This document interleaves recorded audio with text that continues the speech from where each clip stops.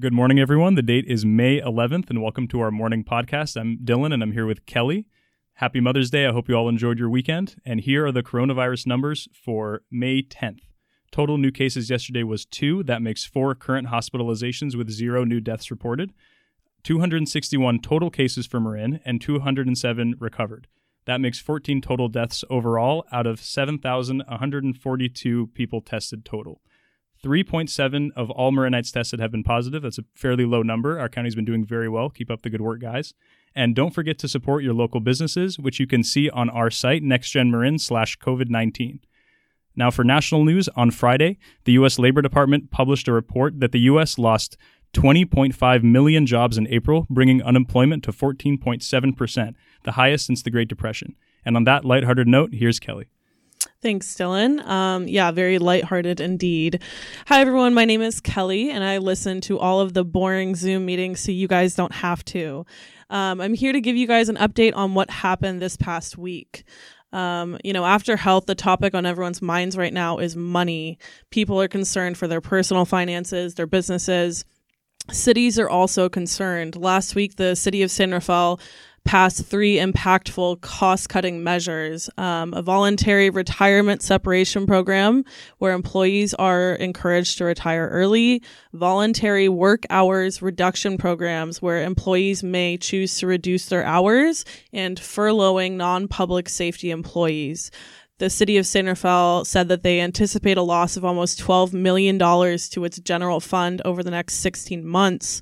And this change reflects the steps that local authorities are going to have to take in the coming months in order to continue operations, especially with important discussions regarding budgets coming next month.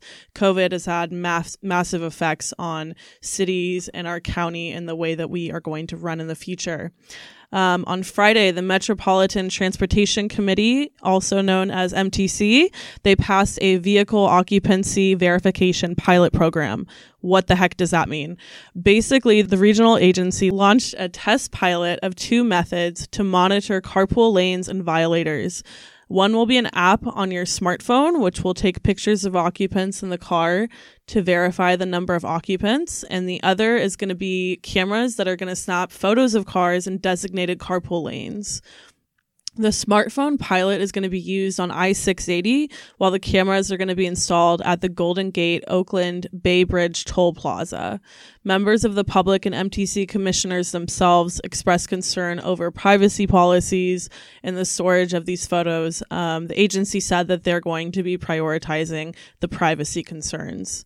Finally, tomorrow morning at 9 a.m., there is a Marin County Board of Supervisors meeting. Among the many agenda items, they will be discussing awarding an $18 million construction contract to Gelati Brothers, Inc. for the Sir Francis Drake Boulevard Corridor project. Based in San Rafael, Gelati Brothers is the sister company of the Gelati Construction Company, which is notorious for its decades-long work on the Marin-Sonoma Narrows project. Hopefully this one doesn't take 20 years. If you want to take a look at the agenda or tune into the meeting, head to marincounty.org to view the meeting. And that's all I have. Thank you, Kelly. Stay safe, everyone, and we'll see you tomorrow.